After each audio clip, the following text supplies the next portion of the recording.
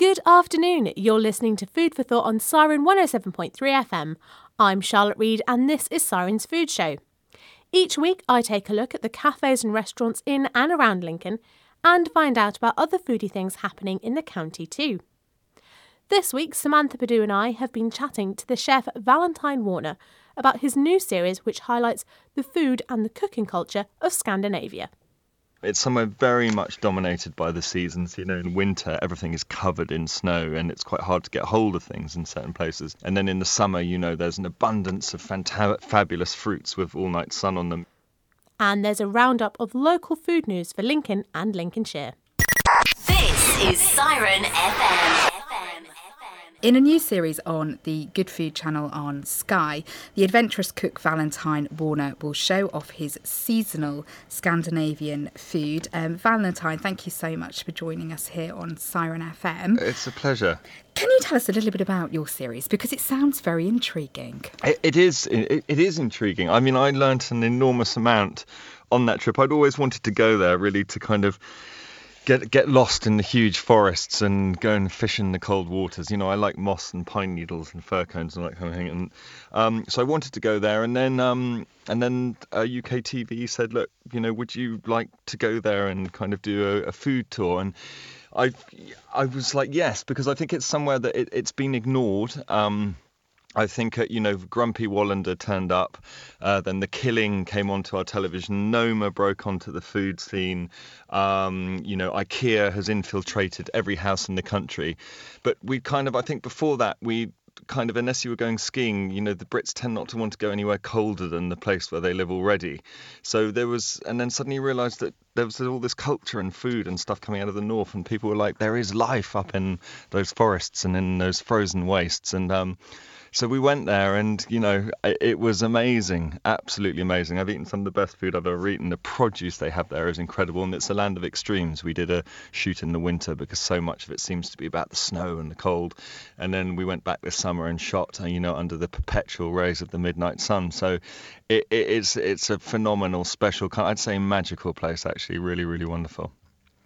And so what's the sort of ethos of cooking like in Scandinavia? I think the ethos is there's so many different things going on. I think you've got, the restauranty, you've got the Faviken and the Nomas and all these kind of new chefs coming out. Then I think also like any country that has a huge expanses, that's empty and has huge expanses of land with remote populations living it tends to hold on to its food culture. So, where people are living in very remote places, they tend to keep the recipes going that they've, had forever. It's somewhere very much dominated by the seasons. In winter, everything is covered in snow and it's quite hard to get hold of things in certain places. And then in the summer, there's an abundance of fabulous fruits with all-night sun on them. The South's got more than the North has. So that's another reason why we did both halves. So it was a mixture of kind of restaurants, me cooking, and then going to find people who were making, kind of wine from, birch sap wine, or going to meet the cheesemakers who make the brown brunost, a maker of the brown brunost cheese in Norway. And Copenhagen, it's this cosmopolitan. Copenhagen's one of the greatest cities I've ever been to. And that was, about bread and coffee. And so, and I just want to go back and do more. I got there and I felt I'm from this place. I kind of felt very Scandinavian. I thought that maybe one of those Vikings had done something with a relation of mine in a hedge, because when I got there I felt I actually belong here. You sound like you want to move over there. I kind of do. You did mention the winter there, and you mentioned coffee, which is going to bring me nicely into my next question. That you did some ice fishing. Now, Charlotte and I were talking before, we're doing this now. And I said, what happens if you just drilled maybe a bit too keenly and the ice cracked? Were you never afraid that was going to happen? No, not really. I mean, if you look, it was at its coldest time of the year. It was minus, the coldest day we filmed was minus 45. And you're out on a lake, and if you have a thing like it looks like a giant bottle opener, and it's like a huge corkscrew with very sharp blades on it. And if you see how much drilling you have to do to get through until you can see the water, It's quite a long way, and that's just not going to break. And, if you walk around worried about everything all the time, I'd never have gone ice fishing in the first place. But you enjoyed it, though, and I loved it first. I always thought ice fishing was a waste of time, actually. I've done 20 hours of it, lying on my front, drinking booze with a ridiculous little kind of gnome's fishing rod in my hand. But so I kind of thought, here we go again. But we went and did it and just could not stop catching beautiful little orange-bellied trout through the hole in the ice. And along with other sort of interesting ingredients, you went to a restaurant where they were using things like moss and blood. What was that like? It was lovely. He's called Magnus Nilsson. In fact, he's coming over to England to the Abergavenny Food Festival this year. And he's very much got the attitude of kind of cook what's around you. I think all the people who live in those countries who live in, They all rush off to the countryside in the summer and enjoy the woods and pick the berries and stuff. And he's kind of, trying to keep things alive that his grandmother were doing, that the area was famous for. And they use, a lot of that stuff. So he's kind of just taking it a little bit further and doing some pretty adventurous food. He made these little kind of pastry tarts, but made with pig's blood, of kind of dried pig's blood and with fish eggs inside. And it was just really delicious. I mean, it sounds really odd, but it was really, really good. Describe the flavour of it then. Well, if fish eggs, I think you might know that from a jar of salmon eggs or something salty. But then this kind of rich, almost kind of cocoa-y, blood tartlet, but baked till it goes really crispy. It was very fine indeed. I cooked a capercaillie there, which we have in Scotland. They're quite rare in this country. It's like an enormous grouse. And I'd always wanted to eat one, and they're pretty, they're all over the place in the woods up there. So I got to cook a capercaillie, which was a very delicious bird indeed. That was me and Samantha Badu talking to the television chef Valentine Warner. He does sound very much like he wants to move to Scandinavia, but I'm not sure about the pig blood tarts. Both Sam and I were grimacing when Valentine was describing the taste of those tarts. There'll be more from him later in the show. He'll be talking about his passion for seasonal food and also the music that he likes to cook along to. As well as talking to the people running Lincoln's cafes and restaurants, I like to keep you up to date with the latest local food news too. And there's more good news for Burton Road Chippy.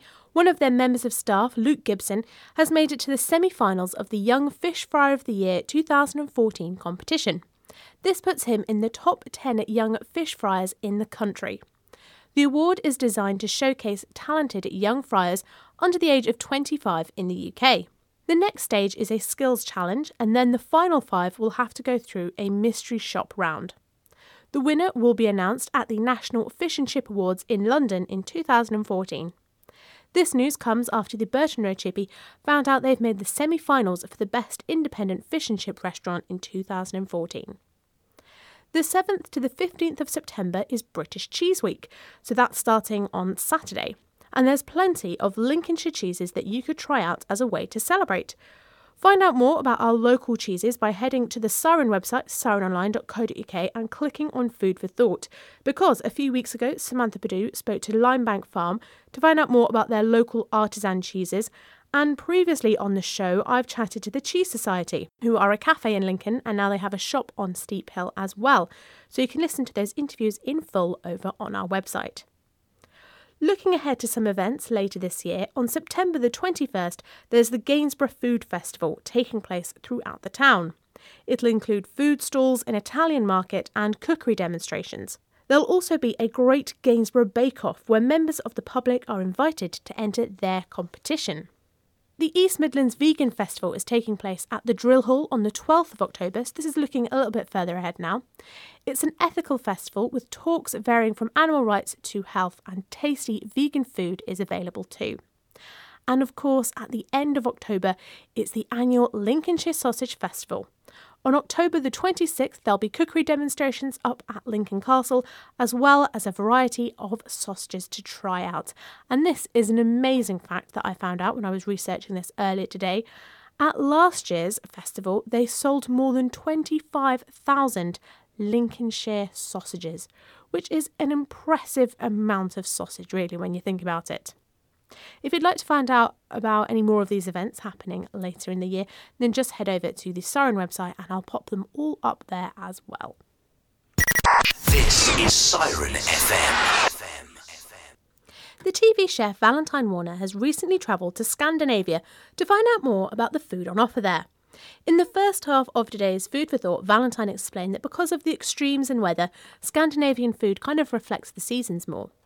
That's something he's particularly passionate about, as he starts explaining to Samantha. When Charlotte and I got the opportunity to do this, we both said you're very well known for your seasonal food and how passionate you are about it, and some of the slightly odder ingredients that we can use nowadays.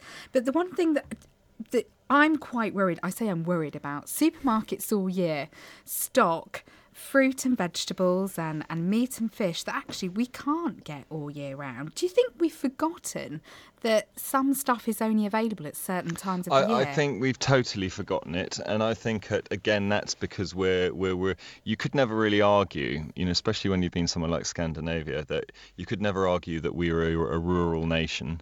We're totally an urban nation. I think at the same time, to balance it all, we've always traded all over the world, but the minute you become an urban nation, then recipes aren't handed on. We don't live in the countryside.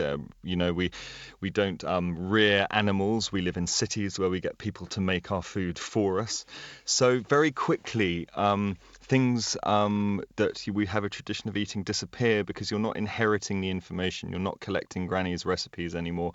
And as a result, lots of stuff kind of disappears. So on one hand, we have all this food, but at the same time, I don't think a lot of us know actually how to feed ourselves. So there's this kind of weird thing of millions of cookbooks and masses of food television, and everybody's a foodie, and that might mean that you eat in a lot of restaurants. But if you go into a lot of houses now, people simply aren't cooking, and I think that's a shame. And I think that it's a life skill apart from anything. And, seasonality is a wonderful thing in a way, that it's kind of, winter is simply not a time to be chasing a rocket leaf around on a plate. It's a time for cheese and cream and butter and, delicious things like that, not necessarily lots of meat. But, and I think it's all topsy-turvy and weird. And you go to somewhere like Scandinavia and everyone eats normally. They're all really fit, really kind of svelte three countries of people.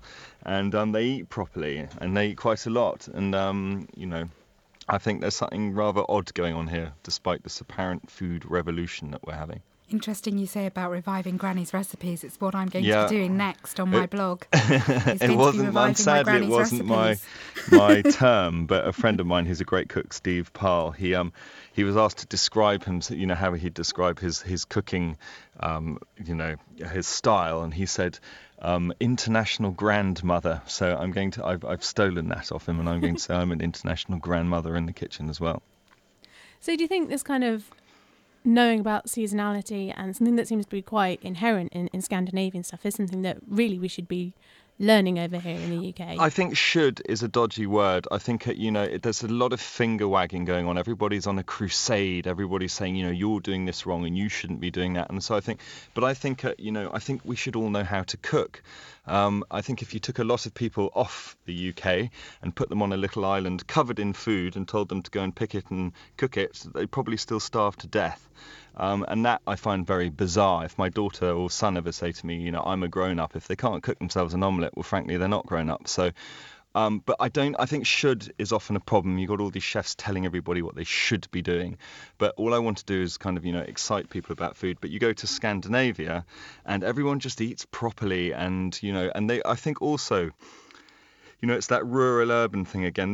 Take a country like Sweden. It's got 8 million people living in it, which is, slightly more than just the population of London. They've got all this space, and everyone goes scampering off in the summer to their little wooden huts and picking berries and leaping naked into the water and running around and, kind of really enjoying the woods and the scenery and the fish that, they're surrounded by. And there's a lot to be said for that. They're happy people and they eat properly. And speaking of being happy and when you're cooking food, there is a section on your website where you like to sort of provide playlists that you kind of like cooking along to and that you share it with other people. Is that sort of something that helps you out with cooking?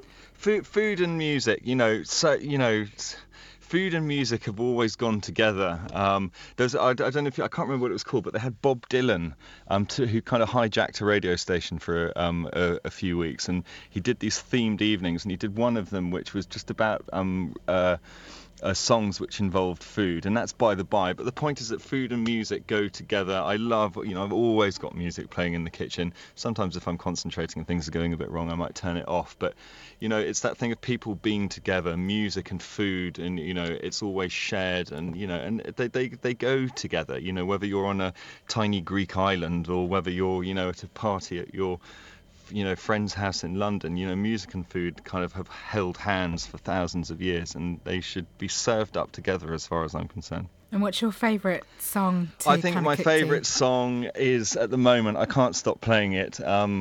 It's been my favourite song for ages, but I think The Ghetto by Donny Hathaway is just a cracking good song.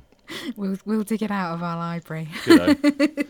Valentine, thank you so much for talking to us here at Siren FM. Just to remind everybody when we can watch your programme. The programme starts on September the 16th, Monday to Friday at 8 o'clock for 2 weeks on UK TV Good Food Channel. That was Valentine Warner speaking to me and Samantha Perdue early this week. He was lovely to chat to, and it's not a local thing. It's one of our little special celebrity interviews that we get every now and again. And sometimes when you're speaking to people that are on the telly, you're not entirely sure how it's going to go. But he started our interview off with a quite funny little rubbish joke. So I'll pop that up on the Siren website as well if you fancy finding out what his little joke was, as well as the full interview that you can listen to again. Siren 107.3 FM. And that's all for this week. If you have any restaurant recommendations or just want to get in touch, then head to sirenonline.co.uk and click on Food for Thought. And there you'll find out how to get in touch with me. You can also tweet the station using @SirenFM and I'll pick them up as well. You can also find previous episodes of Food for Thought to listen to online as well.